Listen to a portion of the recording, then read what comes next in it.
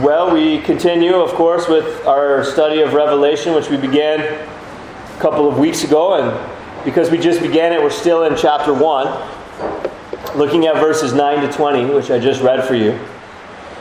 And in this section, of course, John hears a voice, turns around, and sees this vision of Jesus behind him. And we're going to get into all that. But before we get to the main point of our study, I have two side issues to address. One is correcting a mistake that I've made several times in preaching over the last 6 or 7 years.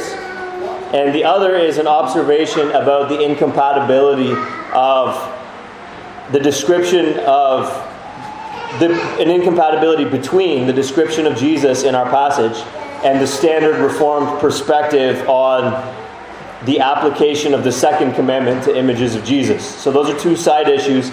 Neither of those is the main point of the text in front of us this morning.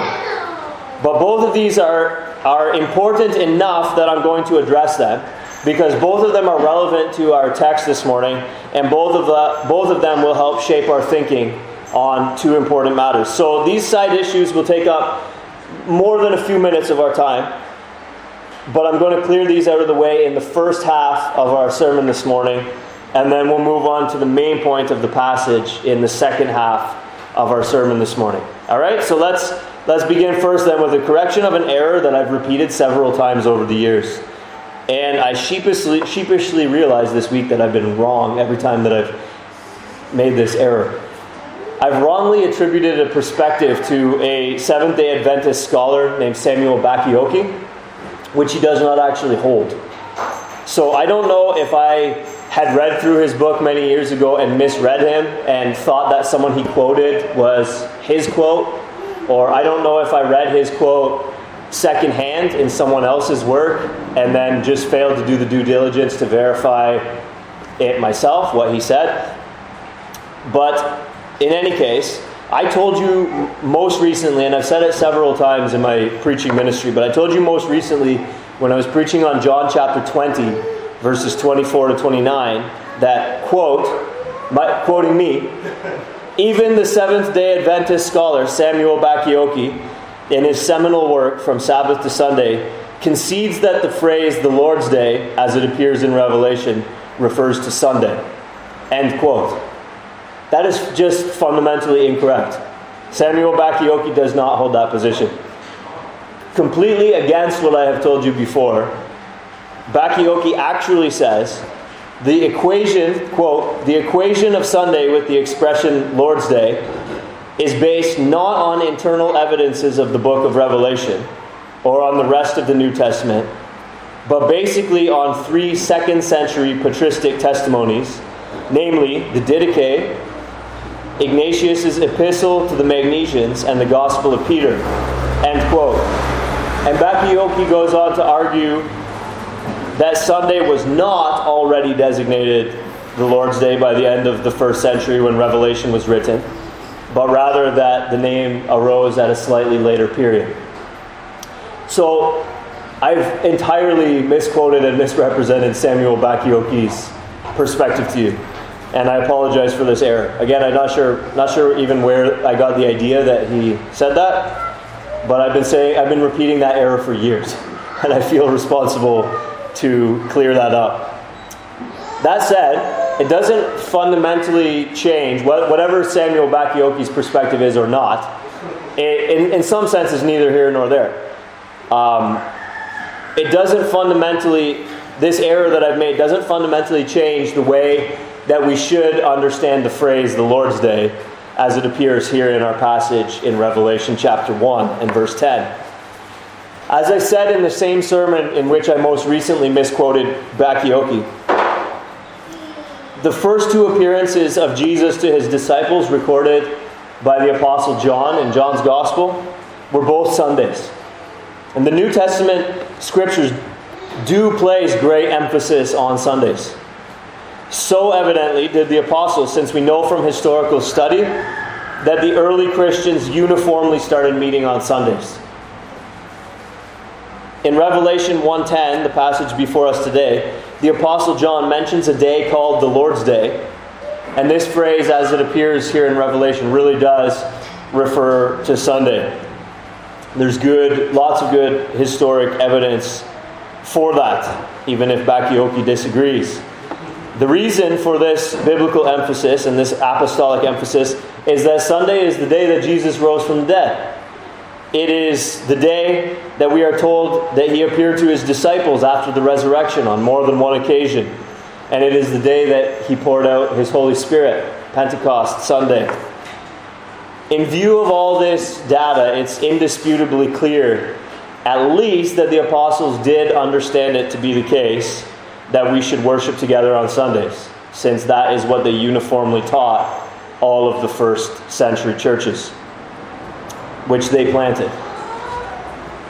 But more than that, by inference, we must conclude that the apostles understood worship on Sundays, the Lord's days, to be the new covenant way of keeping the fourth commandment. Since both Jesus and the apostles continually teach the abiding validity of the Ten Commandments, and yet they are conspicuously ambivalent at best, and possibly even dismissive at points, depending on how you understand certain texts.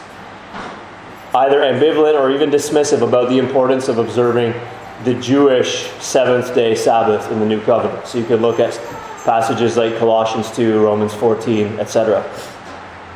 If there is a special day in the week, a special day of the week in the minds of the apostles and the inspired New Testament authors, it is certainly Sunday. So when John says the Lord's Day in Revelation 1:10, we should understand it as referring to Sunday.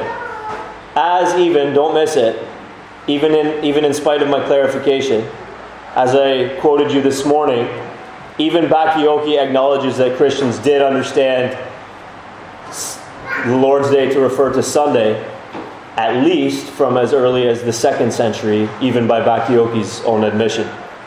And many, including myself, believe that Christians already did, even at the end of the 1st century when Revelation was written, and that Sunday is in fact the day that John was referring to. We just shouldn't attribute that particular perspective to Bakioki himself. Alright? As I've wrongly done on several occasions over the last 6 or 7 years. So that's the first side issue in our text this morning. Sunday, the Lord's Day does mean Sunday, but Bakioki doesn't think so, and I wrongly told you that he did. Alright, first side issue. The second side issue is this: an observation about the incompatibility between the description of Jesus in our passage and the majority Reformed perspective about the application of the second commandment to images of Jesus. As I just mentioned a moment ago, the Reformed tradition believes in the abiding validity of the Ten Commandments, even for saints in the New Covenant, including the second commandment, which says this, Exodus 20:4-6, "You shall not make for yourself a carved image or any likeness of anything that is in heaven above, or that is in the earth beneath, or that is in the water under the earth. You shall not bow down to them or serve them. For I, the Lord your God, am a jealous God, visiting the iniquity of the fathers on the children, to the 3rd and 4th generation of those who hate me, but showing steadfast love to thousands of those who love me and keep my commandments." Now, the Westminster Larger Catechism, which is part of the Westminster Standards, which is basically the gold standard in terms of a mainstream Reformed perspective, explains in question 109 what this second commandment forbids in terms of images of Jesus. Quote, "The making any representation of God, of all or of any of the three persons, either inwardly in our mind or outwardly in any kind of image or likeness of any creature whatsoever." Now, did you notice that it forbids the making of an image of any person of the Trinity in our minds? Now I ask you, how are we supposed to refrain from making an image of Jesus this morning in our minds when we read in Revelation 1:13-16 of one like a son of man, clothed with a long robe and with a golden sash around his chest? The hairs of his head were white, like white wool, like snow, His eyes were like a flame of fire. His feet were like burnished bronze, refined in a furnace. And his voice was like the roar of many waters. In his right hand he held 7 stars, and from his mouth came a sharp two-edged sword, and his face was like the sun shining in full strength. Contrary to the Westminster Standards, I believe, along with a minority in the Reformed tradition, that it is quite clear that John, under the inspiration of the Holy Spirit, intended for us to have an image in our minds of the second person of the Trinity as we read Revelation 1, since he uses such graphic language to describe how he saw him. The prohibition of the second commandment is to be understood in terms of the qualifier. You shall not bow down to them or serve them, for I, the Lord your God, am a jealous God. God does not want us to conceive of him apart from how he has revealed himself, such that we end up worshiping a figment of our imagination instead of he himself, and thereby provoke God to jealousy. Deuteronomy chapter 4, verses 15 to 19 is helpful to us in understanding this paradigm for interpreting the second commandment. It says, "Since you saw no form on the day that the Lord spoke to you at Horeb out of the midst of the fire, beware lest you act corruptly by making a carved image for yourselves in the form of any figure, the likeness of male or female, the likeness of any animal that is on the earth, the likeness of any winged bird that flies in the air, the likeness of anything that creeps on the ground, the likeness of any fish that is in the water under the earth. And beware lest you raise your eyes to heaven, and when you see the sun and the moon and the stars, all the host of heaven, you be drawn away and bow down to them and serve them." According to Deuteronomy 4, what God does not want us to do is to imagine a form and to attribute a form when we saw none and have been given none,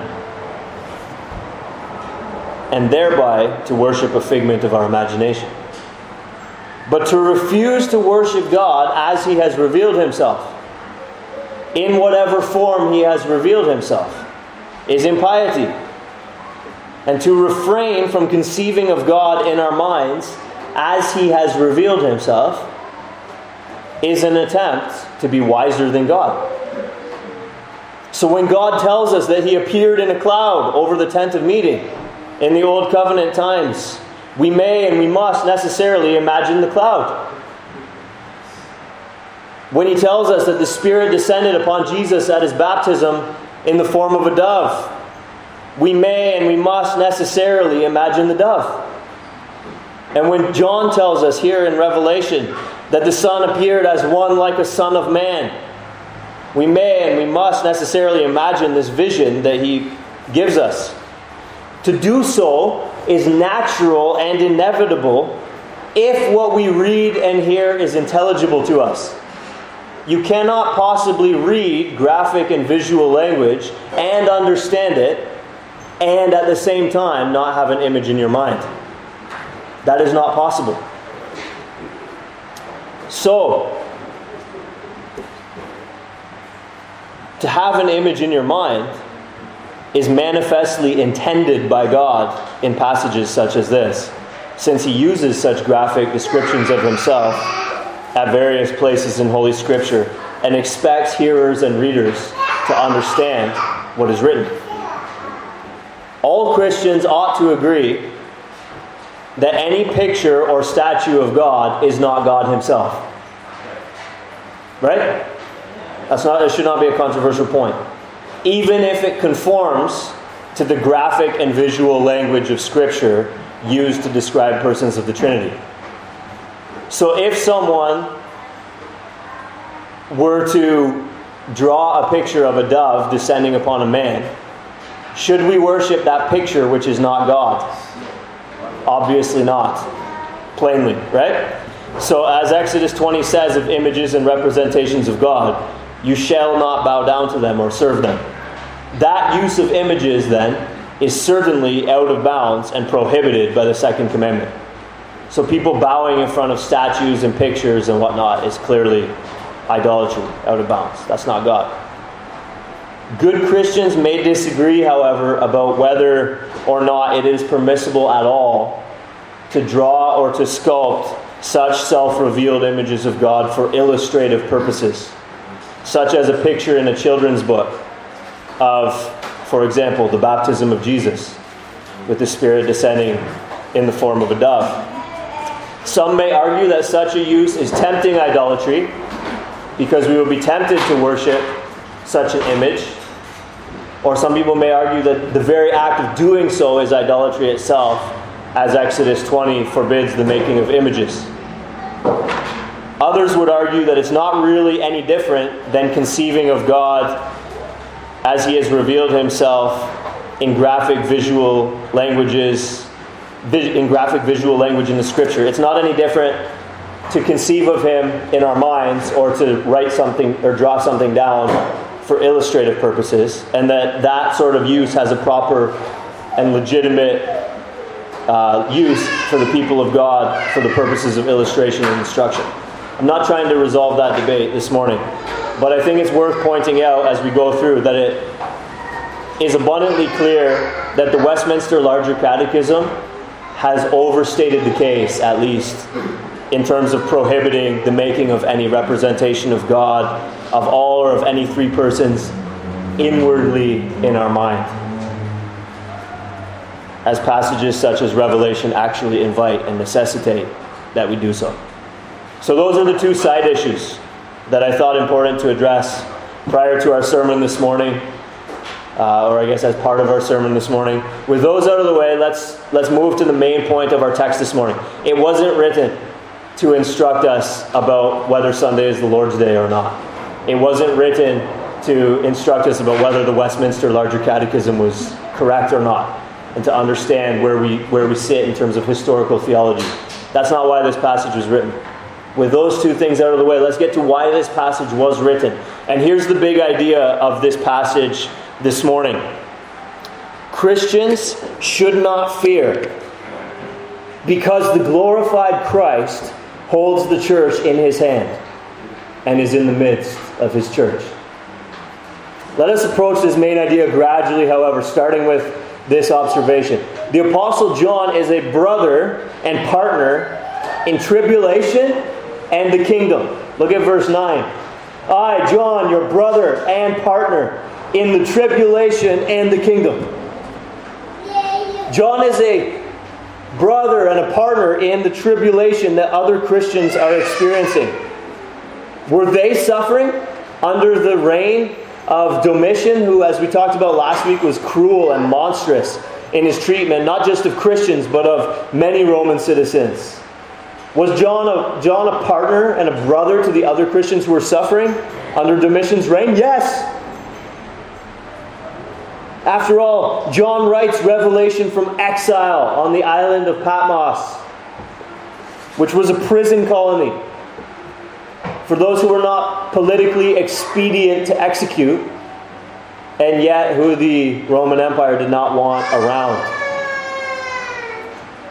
So John is on Patmos, and the isolation, at least itself, was a punishment. Remember that he couldn't make a Zoom call? He couldn't message his buddies on WhatsApp? He was very much isolated there, and that itself was a punishment. And some scholars argue that the prisoners on Patmos had to do hard labor while they were in exile. And John here by this time is an old man. By the way, Tertullian tells us that they tried to boil John in a pot of oil prior to this, and he just reclined as if he was in a bathtub. And that the Lord miraculously spared him, and then they exiled him on Patmos. It's not in the Bible, so it's not infallibly true. It's possible that comes down to us wrongly and inaccurately. But look at everything we do read in the Bible. It's also not implausible to me that actually did happen. So the Romans decide, well, I guess we can't boil this guy. Let's send him to Patmos. So John is an old man. by this time on the island of Patmos on account of the Word of God and the testimony of Jesus. However, John is not merely a brother and a partner in tribulation, but he is also a brother and a partner in the kingdom. Sunday rolls around again and again in the weekly cycle, and John is found again and again in the Spirit. As we saw last week in 1 Corinthians 12:13, in one Spirit we were all baptized into one body. Jews or Greeks, slave or free, and all were made to drink of one Spirit. And so here is John separated from his brothers and sisters in Christ in some sense, and yet one with them, Sunday by Sunday, part of that same body, drinking of that same Holy Spirit. As the saints gather on the mainland for worship, here is John in fellowship with God and with them spiritually through the Holy Spirit.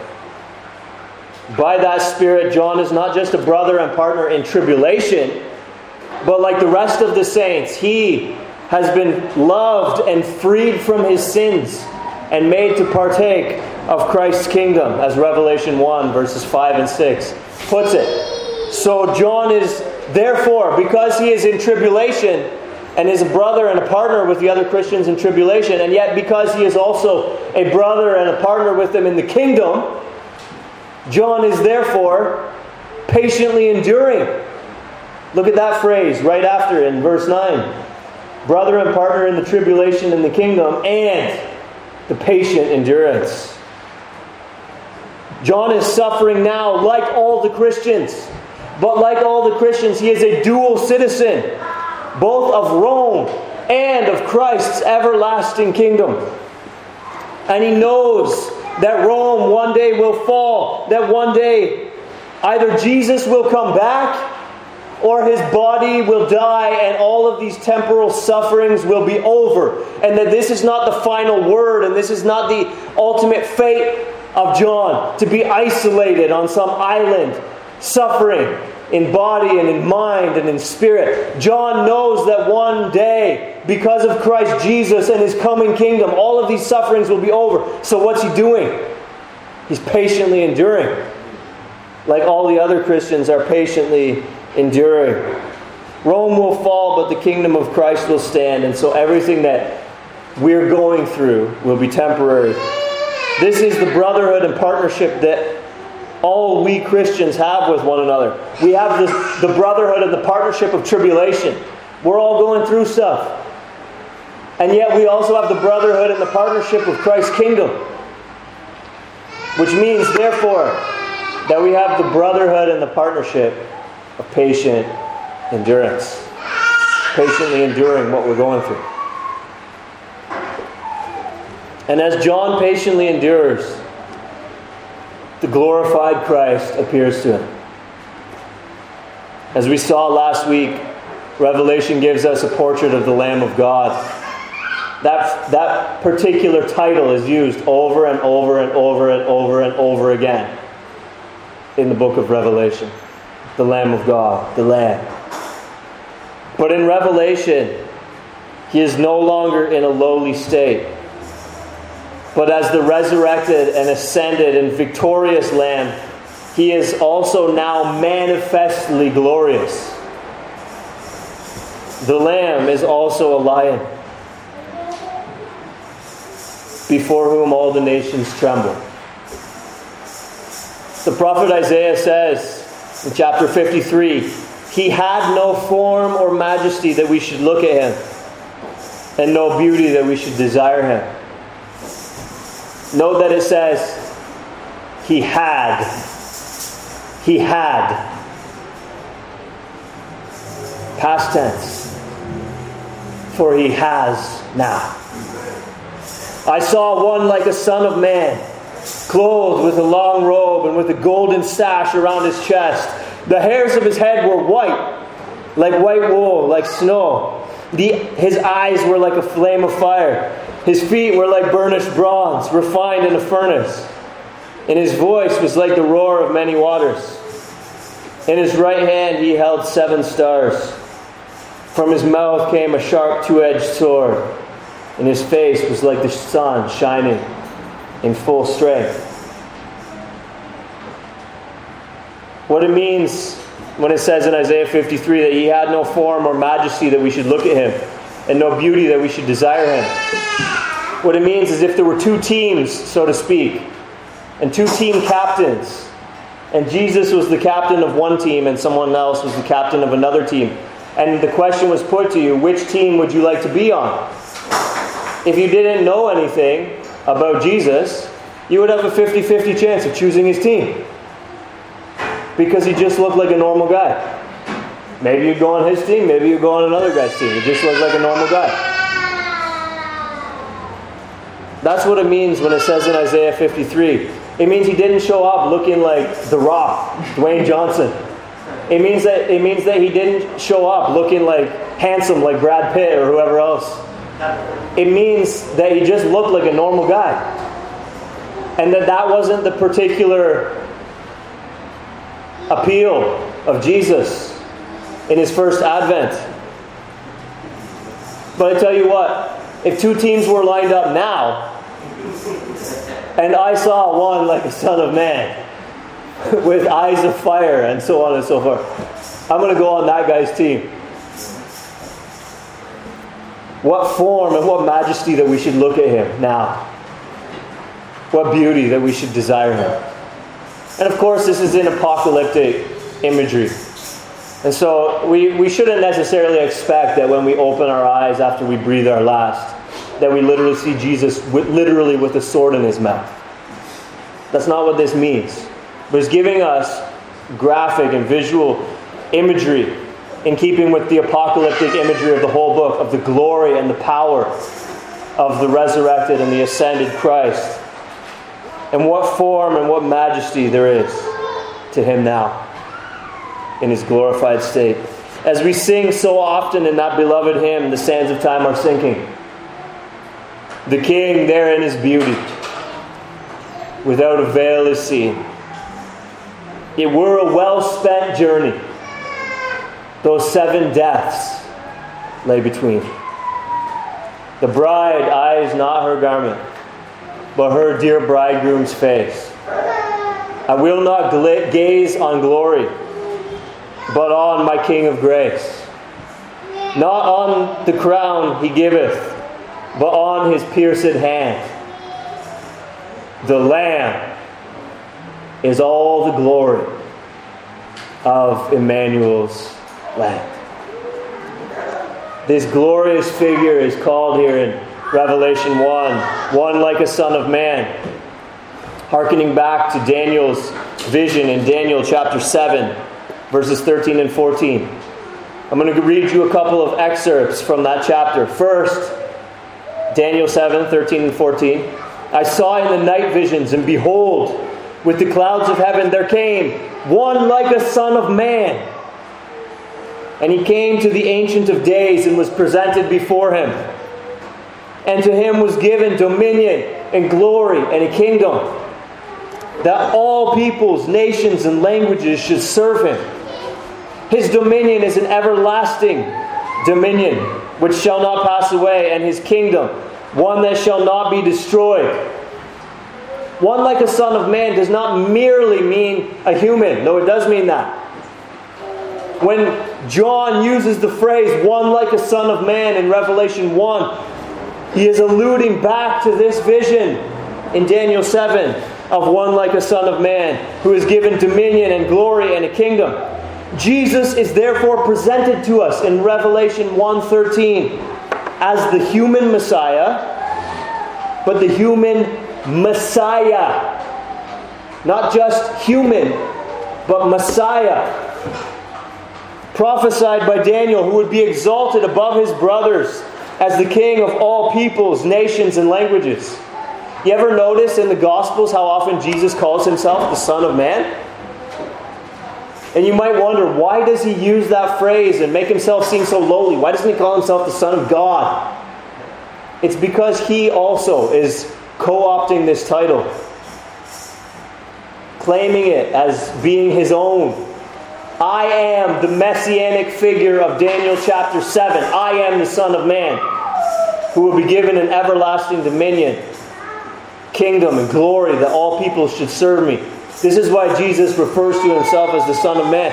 And this is what John is telling us in Revelation 1.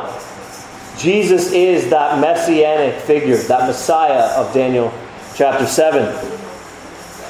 And yet Daniel 7 contains even more imagery relevant to our study of Revelation 1.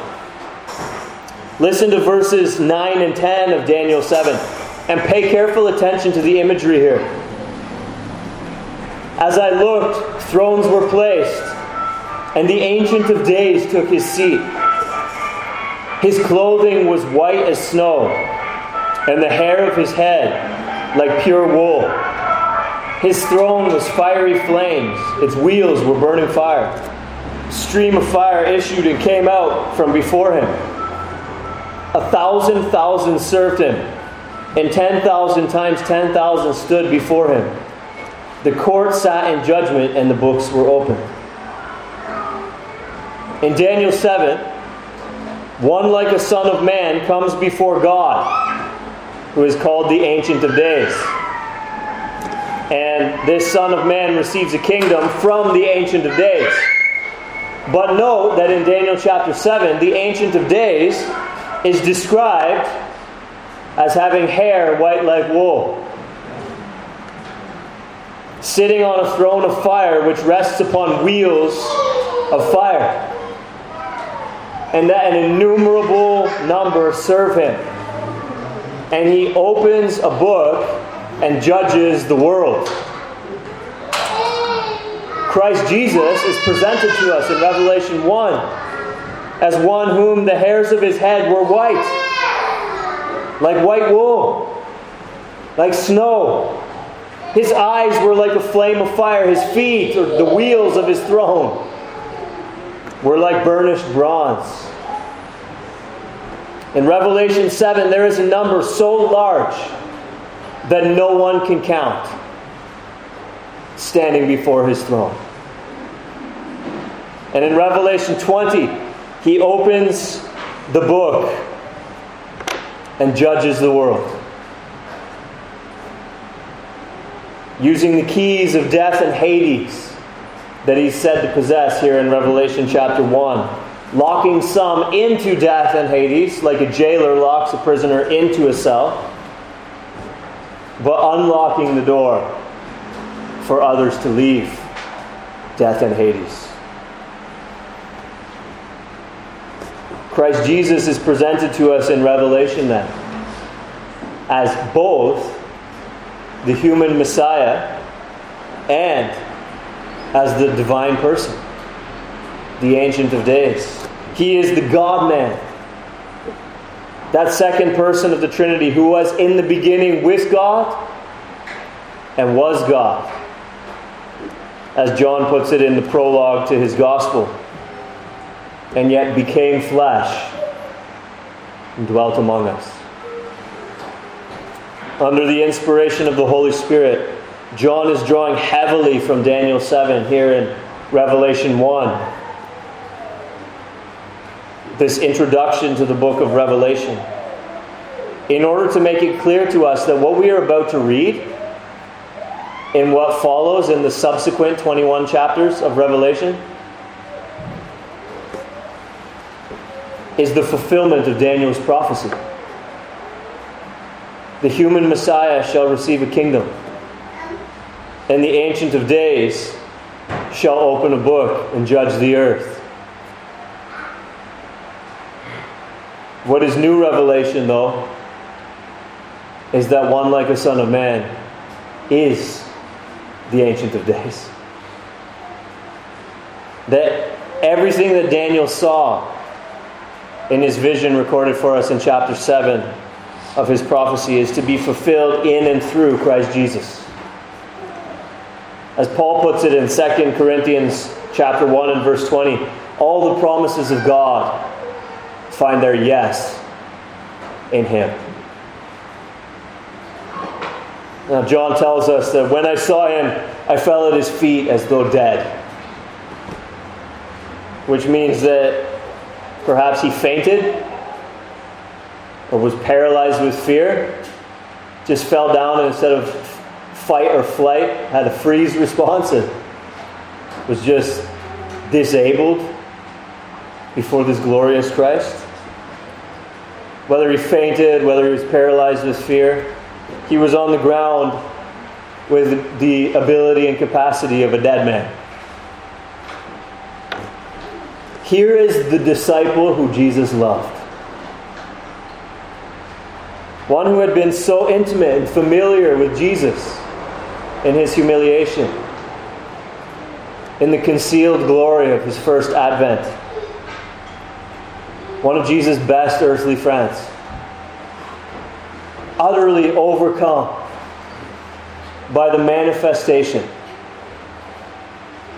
of Christ's glory as he beholds Jesus in his exaltation. How much more then will those who have no familiarity with Jesus, or worse, those who are his enemies, how much more will they be utterly overcome when they behold the revealed, manifest, patent glory, patently obvious glory of Christ at the end of all things? As Revelation 1 verse 7 says, "Behold, he is coming with the clouds, and every eye will see him, even those who pierced him, and all the tribes of the earth will wail on account of him." And as chapter 6, verses 16 and 17 puts it, "They will call to the mountains and to the rocks, 'Fall on us, hide us from the face of him who is seated on the throne, from the wrath of the Lamb. For the great day of their wrath has come, and who can stand?'" My friends, are you prepared for that day? Whether you believe it or not, as I said last week, you will see Jesus. You will see Jesus in his exalted glory, and if he is not on your side, you will call to the mountains and to the rocks to fall on you and to hide you from his gaze, from the wrath of the Lamb. But Jesus here tells John, his friend, the disciple whom Jesus loved, "Fear not." In verse 17. Yes, Jesus is the first and the last, the Alpha and the Omega, that is the A to Z, the everything of all human history and all reality, who has overcome death and who has the keys to lock people into death and Hades and to unlock death and Hades to let them out. Yes, Jesus is this glorious, exalted one with all of this beauty and majesty now unveiled to us. But why would this be a comfort for John, who has fallen at his feet as though dead? It is a comfort to him because of verses 12 to 16 and verse 20 paired together. This Jesus, this glorious Jesus, was seen in verses 12 to 16 in the midst of 7 golden lampstands and holding 7 stars in his right hand. And in verse 20, Jesus says this, "As for the mystery of the 7 stars that you saw in my right hand and the 7 golden lampstands, these 7 stars are the angels of the 7 churches, and the golden lampstands are the 7 churches." In other words, however we understand angels, some people think it's the pastors of the church, some people think it's just figuratively representing the church, some people think that it's actually an angel that's assigned as like a guardian angel over the church. In some sense, it's a bit of a moot point. In any case, the angels of the churches clearly are representatives of the church and represent them. So what Jesus is telling John is that Jesus holds the church in his hand and is in the midst of His church, as He held the stars in His hand and was in the midst of the lampstands. Therefore, John need not fear, because John is a brother and a partner, not only in the tribulation that other Christians are experiencing, but John is a brother and partner in the kingdom, which means he is a brother and partner in the church. And if Jesus holds the church in His hand and is in the midst of the church, then John need not faint at the sight of this glorious Christ. John need not faint with fear, nor be paralyzed with fear, because Jesus is on John's side. Jesus is on the church's side. By extrapolation, no Christian needs to fear, because the glorified Christ holds the church in His hand and is in the midst of the church. The one who is both the Son of Man and the Ancient of Days is our Jesus. The one who will open the books and judge the earth is our Jesus. The one who is the A to Z is our Jesus. The one who has the keys to lock up His enemies in death and Hades, but to open the door for His loved ones, is our Jesus. The glorious Christ portrayed for us in Revelation 1 and throughout the whole book of Revelation is ours. He is our Christ, our Jesus, our God. When we behold Christ in Revelation, because He is the Son of Man and the Ancient of Days, we behold God Himself, who has the authority and the prerogative to govern our fate, and who, as we will see in the book of Revelation, does exactly that. And yes, He has made us brothers and partners in tribulation, but because He has also made us brothers and partners in Christ's kingdom, we have good cause to patiently endure, because our Christ, our God, the Almighty One, is unfolding everything according to His sovereign prerogative and plan. So as we share in a brotherhood of both tribulation and the kingdom, and therefore patient endurance, we need not fear. For we have been given a glorious vision of Christ, and He has assured us that He is ours and that we are His. He is in our midst, and He is holding us, His people, in His hand through it all.